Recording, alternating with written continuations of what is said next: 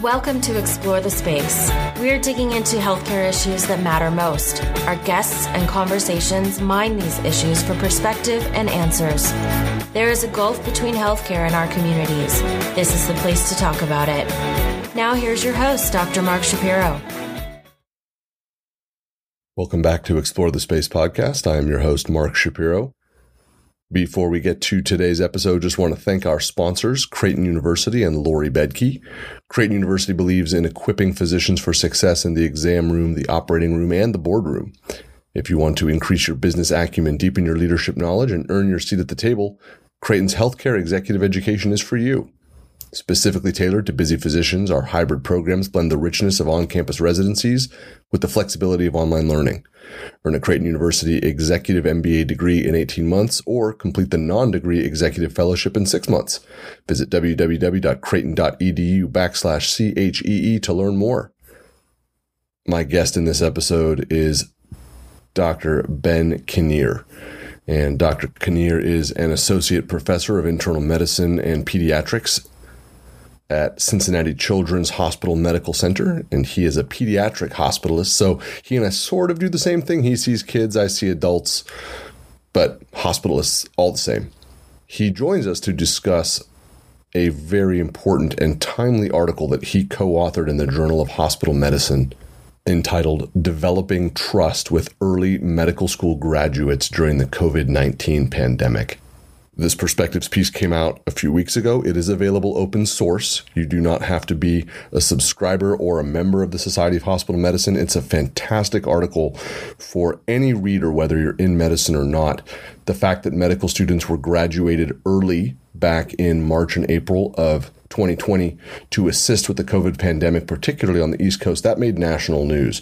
This is a really interesting reflection of how that process worked, how the early medical school graduates were looked after and the role that they had to play in dealing with the pandemic.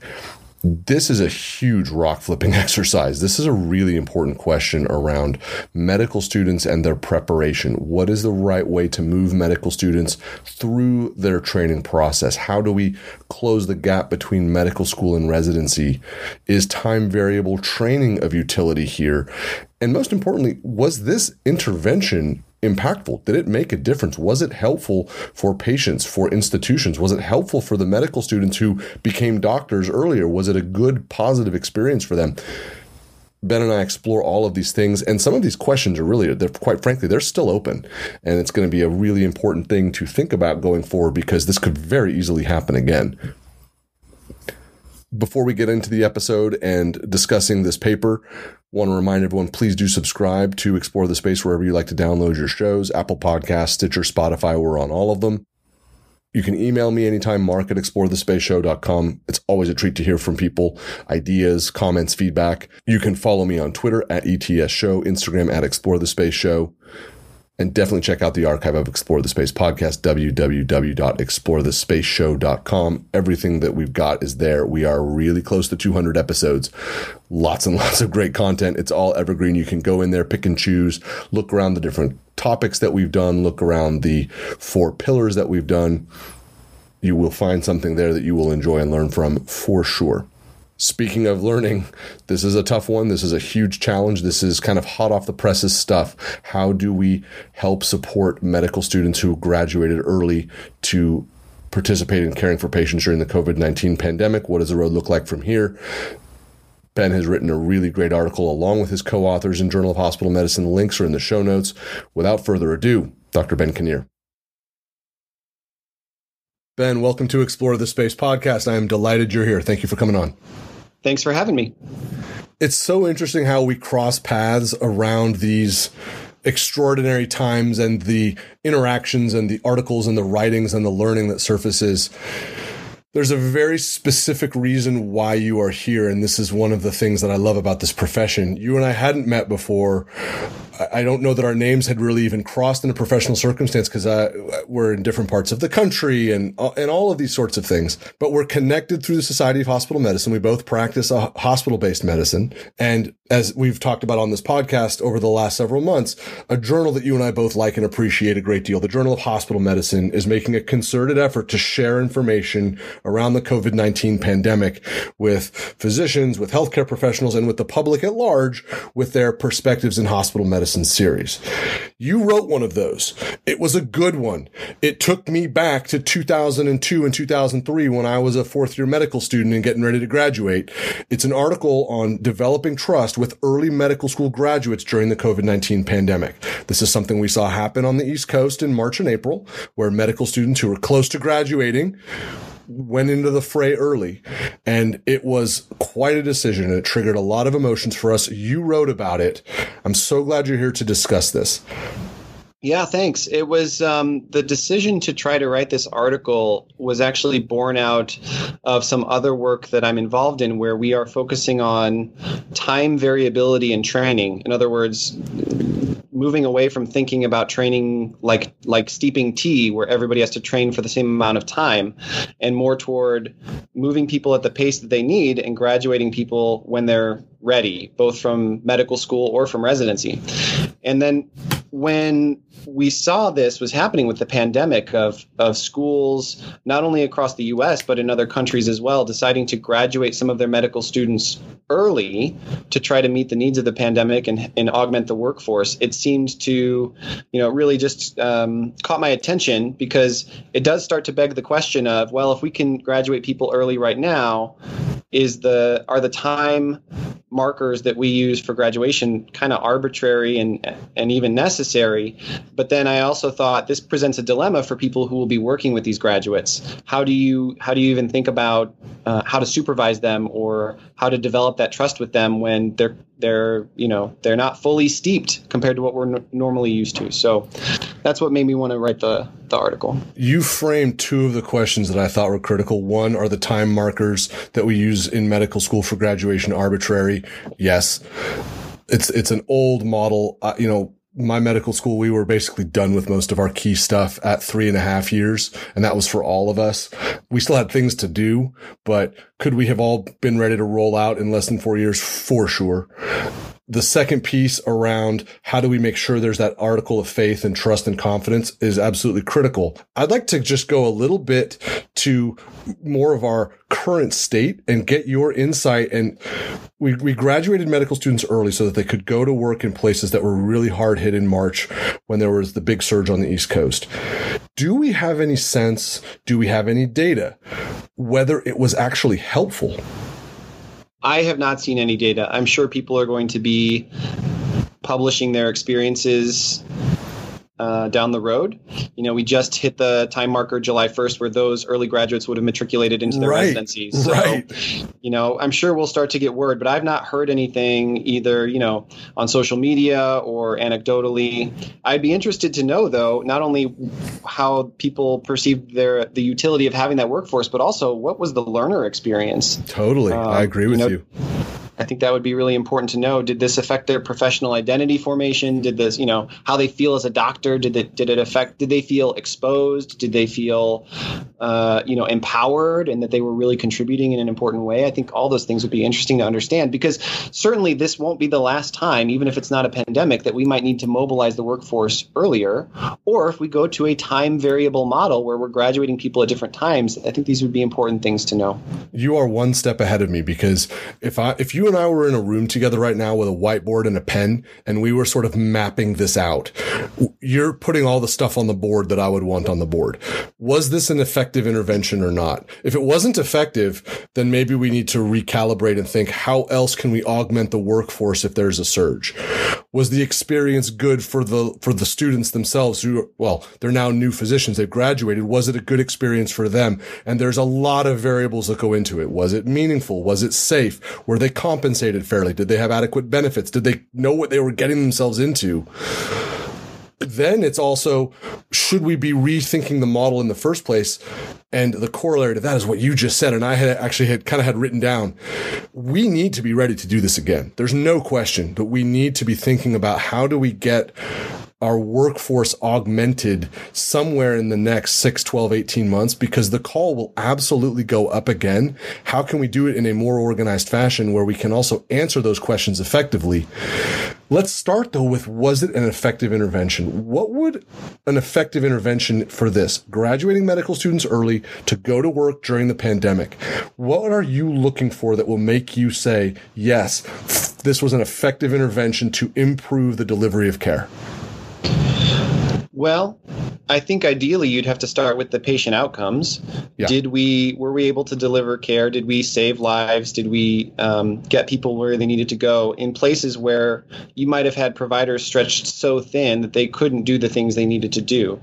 And I guess you'd have to look at not just the outcomes, but actually try to get down to the role of what did those graduates do? I mean, were they just there doing clerical work, or did people actually trust them to take on more patient care duties that perhaps they wouldn't have gotten in another situation when there's less stress on the system, more ability and people power for supervision?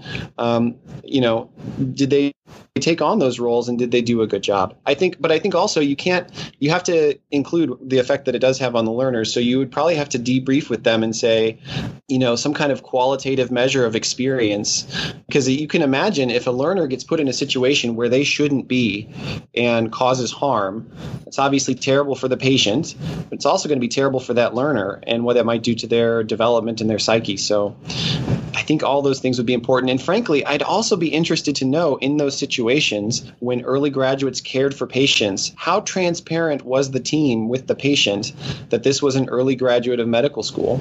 Now, if it's a low risk task, then it probably doesn't matter. But if it's a higher risk task and they really are stretching beyond where they normally would deliver care, does the patient know that? Because I got to say, I don't think that we're very transparent with patients in the medical education world, letting them know how much experience our students or our residents have when they're delivering care.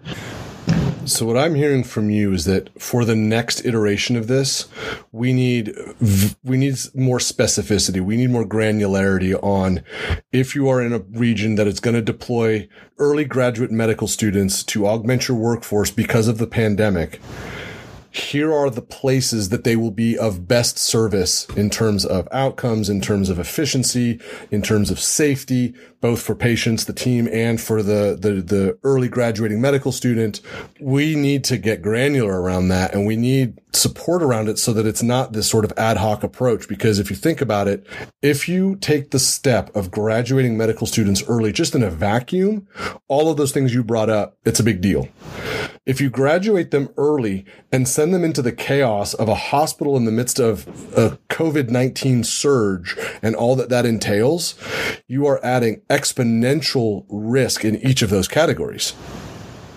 That's right. And just think about the stress that we all feel doing that as experienced physicians. And now take somebody who's fresh out of training, that's probably going to be amplified. Yeah. Have you had the chance to speak with anyone who did say, you know what? I'll raise my hand. I'll graduate early. I'm ready to go.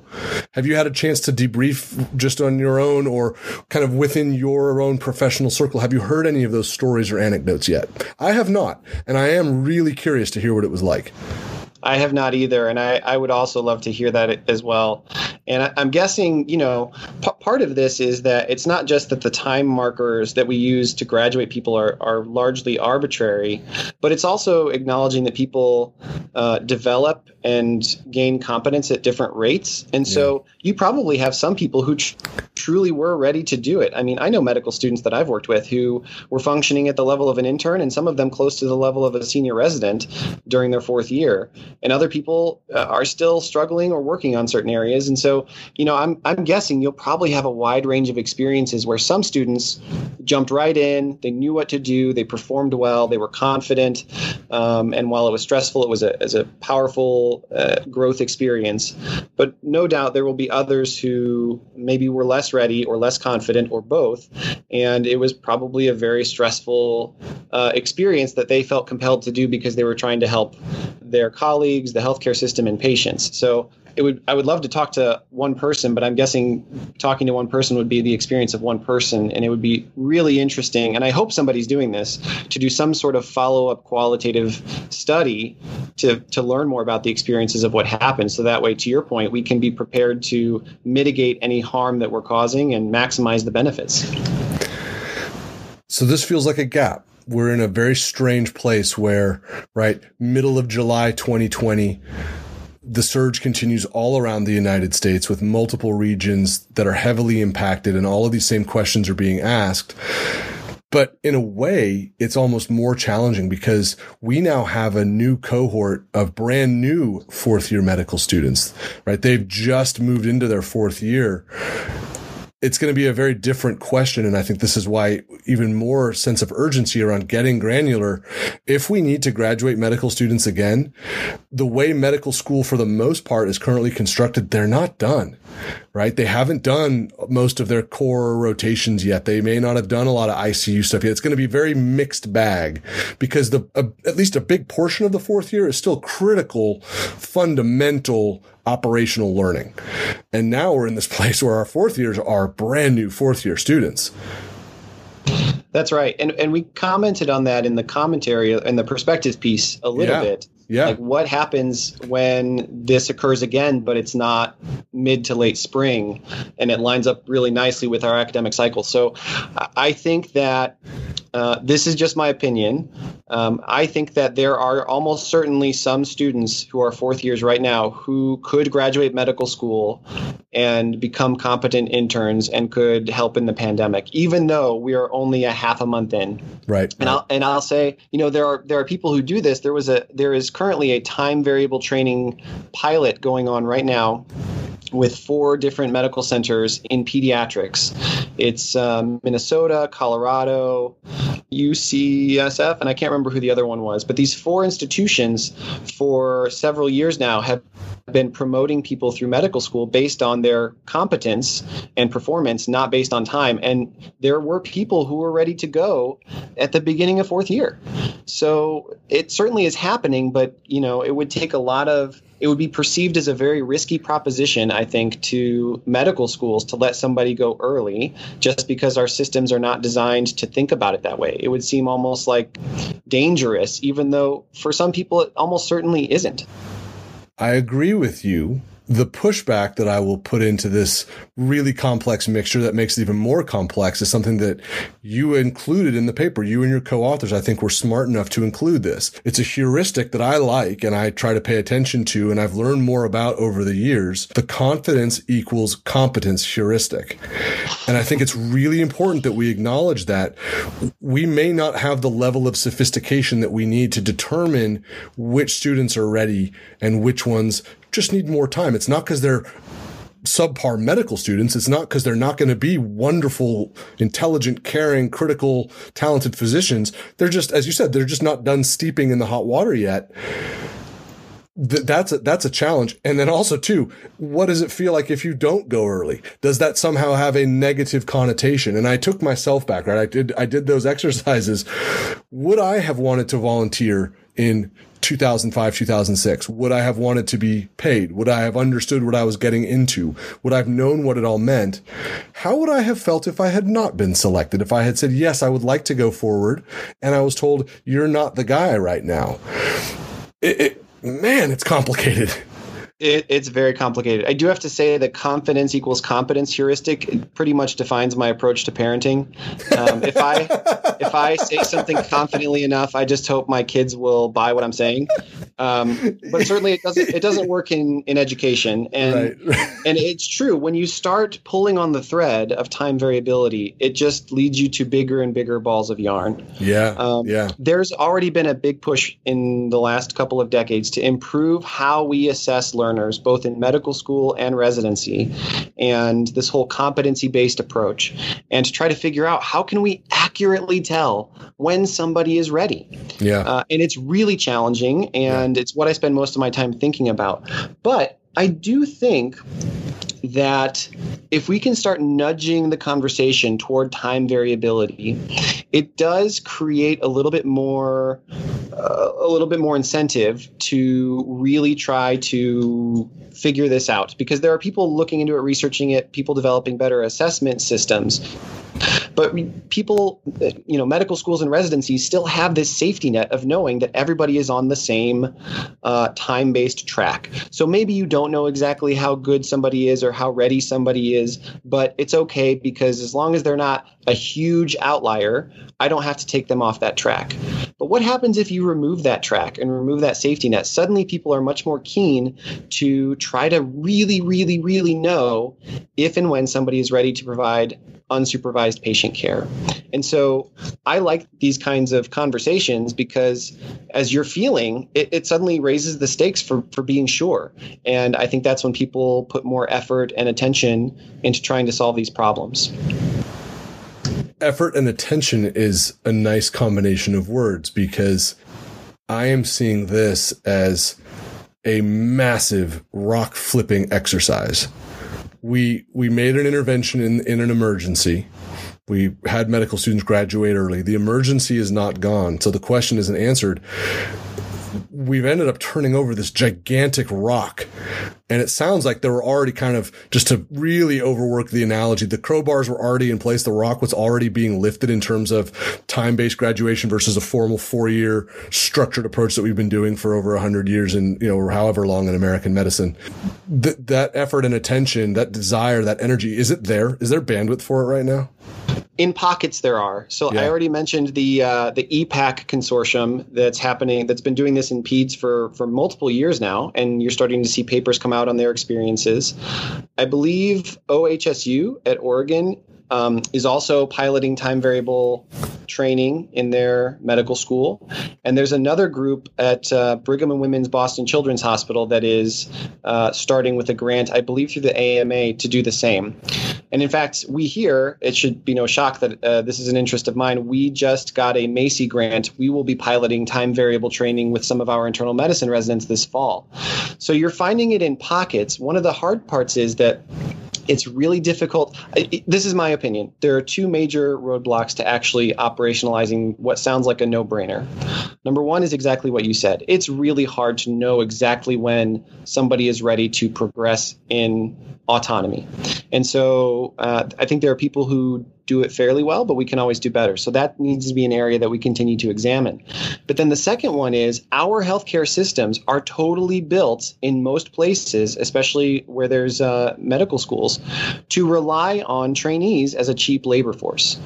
If there was a rapture today and our residents disappeared, a lot of our clinical service lines would not work because we rely on the residents. And so you can't have time variable training where people progress and have individualized training paths and you can move people around based on their needs and their progression. If I can't take resident A out of the MICU in May because they progressed and they don't need to work there anymore as a resident, because the MICU is counting on that person to deliver care in May.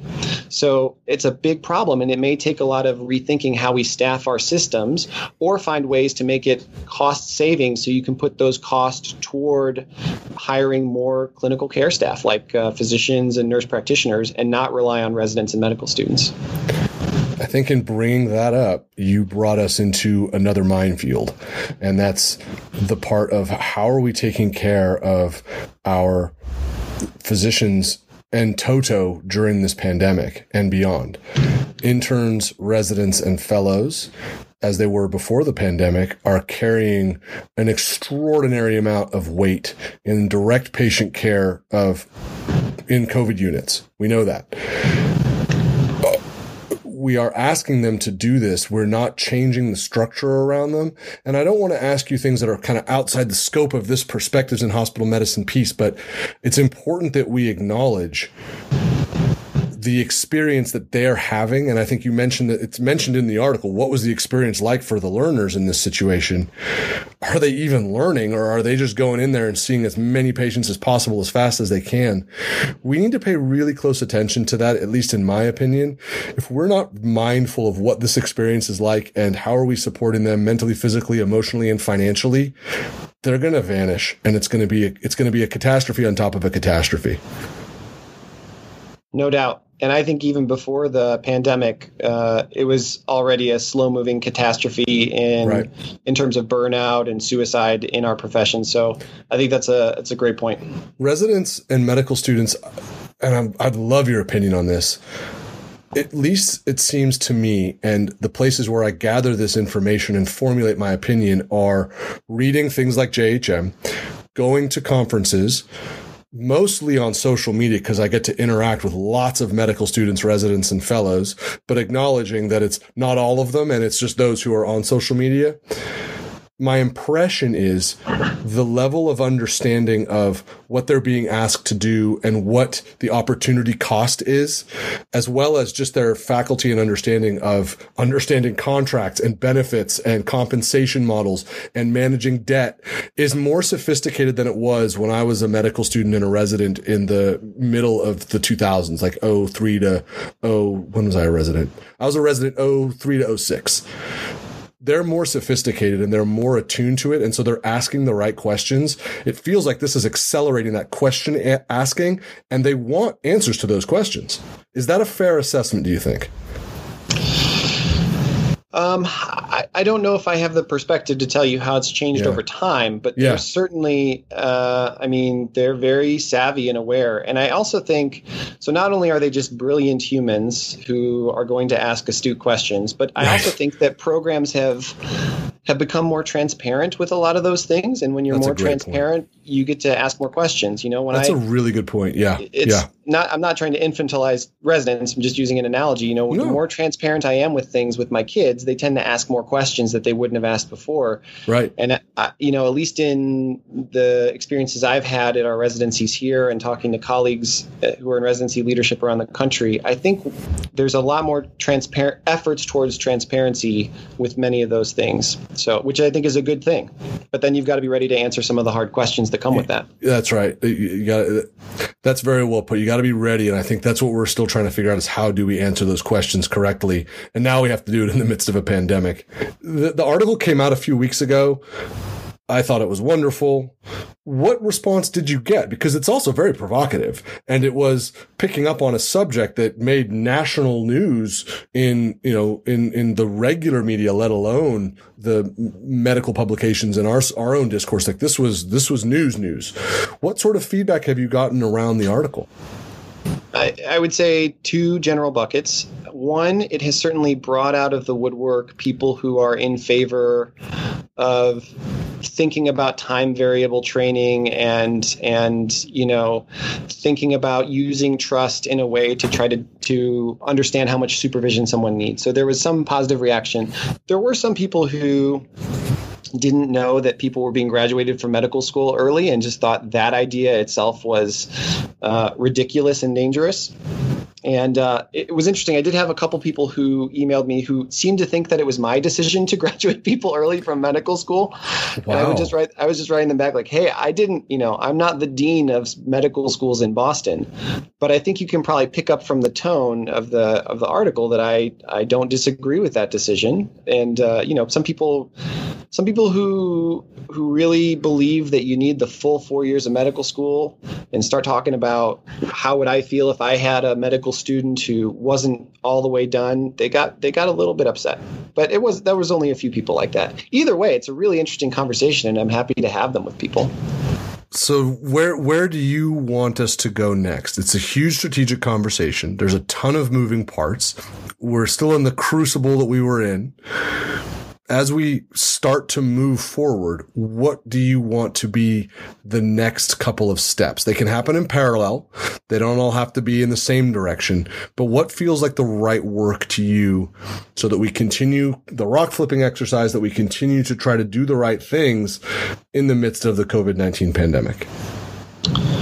I think we should be making a real effort to ensure that our assessment systems in medical schools are robust and really measuring someone's readiness to progress to the next level, that we try to close this gap that we have between medical schools and residency and create a better continuity between those two areas. And therefore, when this happens again, and we have to ask medical students, are you ready to go?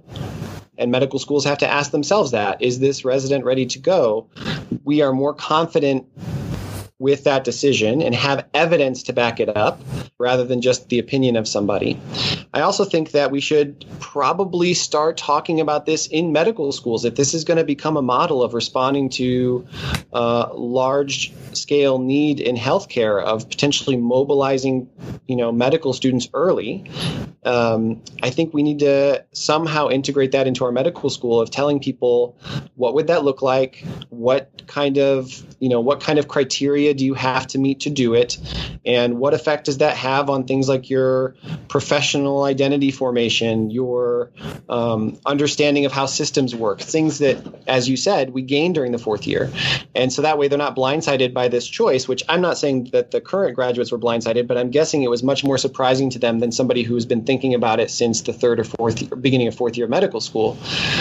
And that way it will maybe seem like less of a hasty decision. And probably the last thing would be, if we're going to consider doing this again, medical schools should probably continue to talk to their local healthcare leaders, policymakers, and institutions to have this process ironed out already, of how do we get these trainees to the front lines where they can deliver patient care where it's needed in a safe way that's not rushed. And things like credentialing and paperwork and all that can take a backseat to focusing on, are they truly ready or not? That all sounds like the right work. Can I posit two other things that I think could also happen in parallel? Please. One of them is, I think we should ask the question, should it be something that starts early enough in medical school where people can make a decision about their specialty and what they want to do their residency in? And in doing so, can it be incentivized in some way? Just like we tried to incentivize primary care tracks and people who do primary care in rural or underserved environments. There's various incentives at the federal level for doing things like that. Could this be something where there is an incentive program in place to encourage people to move through these sort of time modulated tracks? Is that a reasonable thing to even ask? And then the other piece that I think would also be equally important is to make sure that the medical students in general are getting a much more rigorous financial type of training, contract management type of training, debt management type of training, so that they have a really good understanding of what happens when you get out into the world as a resident, whether it's early or not. I think that adding that module into the training, what does it look like to get your first professional contract? What does disability insurance mean? What is a signing bonus? All of these sorts of things, I think, should become part of the training, so that as people are moving into the environment where they're now being compensated and insurance and all this stuff, they have a better understanding. And again, like you said, more transparency around it. I think those all sound right. I do think that we should keep in mind, if we do move toward a time variable system and people and students or residents can have more individualized training, that the end goal shouldn't simply be getting people through as fast as possible. Although there's an argument for that, because there's a cost savings, there's augmenting the workforce like we've been talking about. But also, there's a huge stress put on learners when they want to do other things in residency, like start a family, or they have to take a medical leave, or they want to focus on research for a little bit, but they are having trouble because their clinical duties are so strenuous.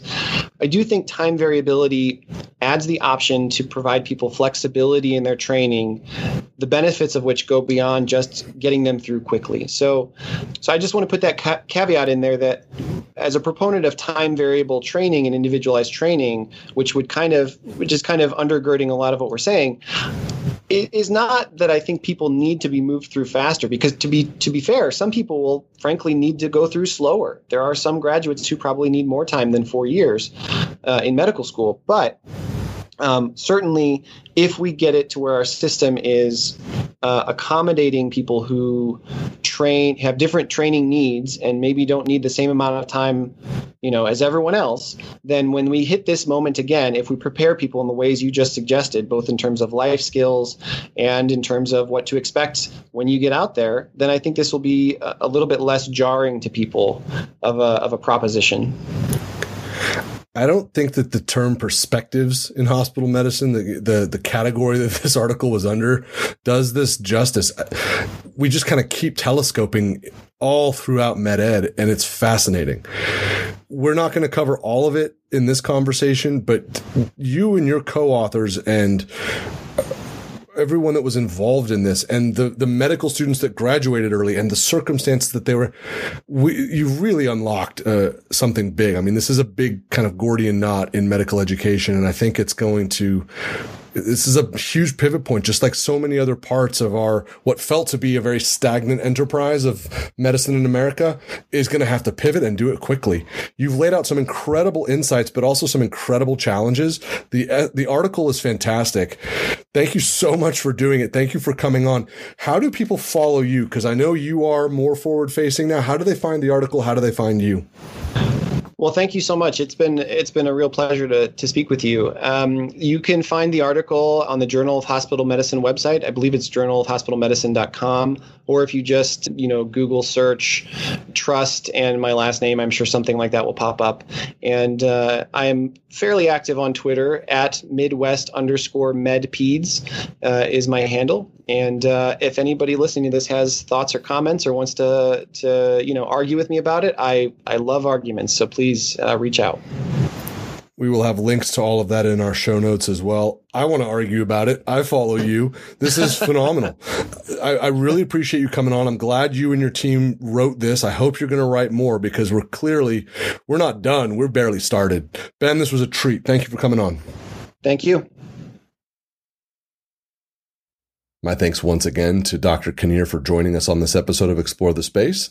And once again, thank you to Lori Bedke and Creighton University for sponsoring this episode. Learn more about Creighton's Executive MBA and Executive Fellowship programs at www.creighton.edu/CHEE. As always, a heartfelt thank you to you for checking out the show, for spending some time with us, for sharing your time as well. We never take that for granted, and I'm very grateful to you for doing so. There's a lot going on right now. We are dealing with COVID. We are coming up on a presidential election. I live in Northern California, and we are in the midst of the early and dramatic onset of wildfire season. Take care of yourselves. Take care of the people next to you. Wear your masks. Maintain physical distancing. We will see you soon. Look forward to it. Take care. Bye-bye.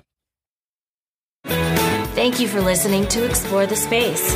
Visit us on our website, explorethespaceshow.com, and please subscribe to our podcast on iTunes.